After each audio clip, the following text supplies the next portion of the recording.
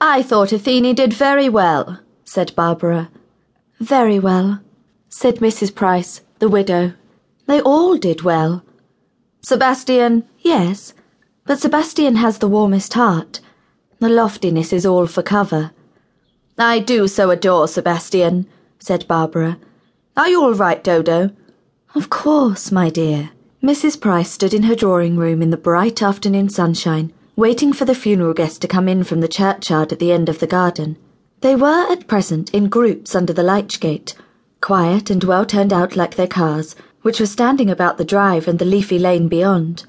They were leaving a decent interval for the widow and her sister to be together before the handing of teacups. Throughout the service, and during the stern words in the damp graveyard, rowdy rooks above, the old rector's family had behaved like heroes.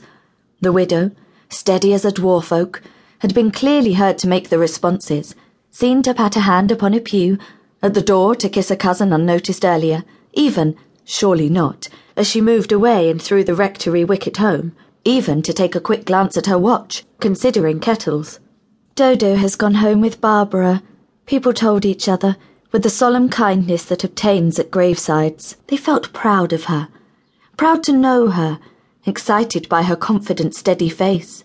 Unkind people might have felt it was a self-satisfied face, but kind ones, and for half an hour they were kind, saw only a face grateful to its maker for an opportunity of proclaiming faith. And after all, they said, kind and unkind, as they lingered about the gravel slowly drawing nearer to tea. After all, the dear old boy must have been about 90. Darling, said Beams, but nobody spoke. Darling, darling, darling, she said again. They're all saying darling. Sometimes, said Sebastian after a while, they're saying, where are the children?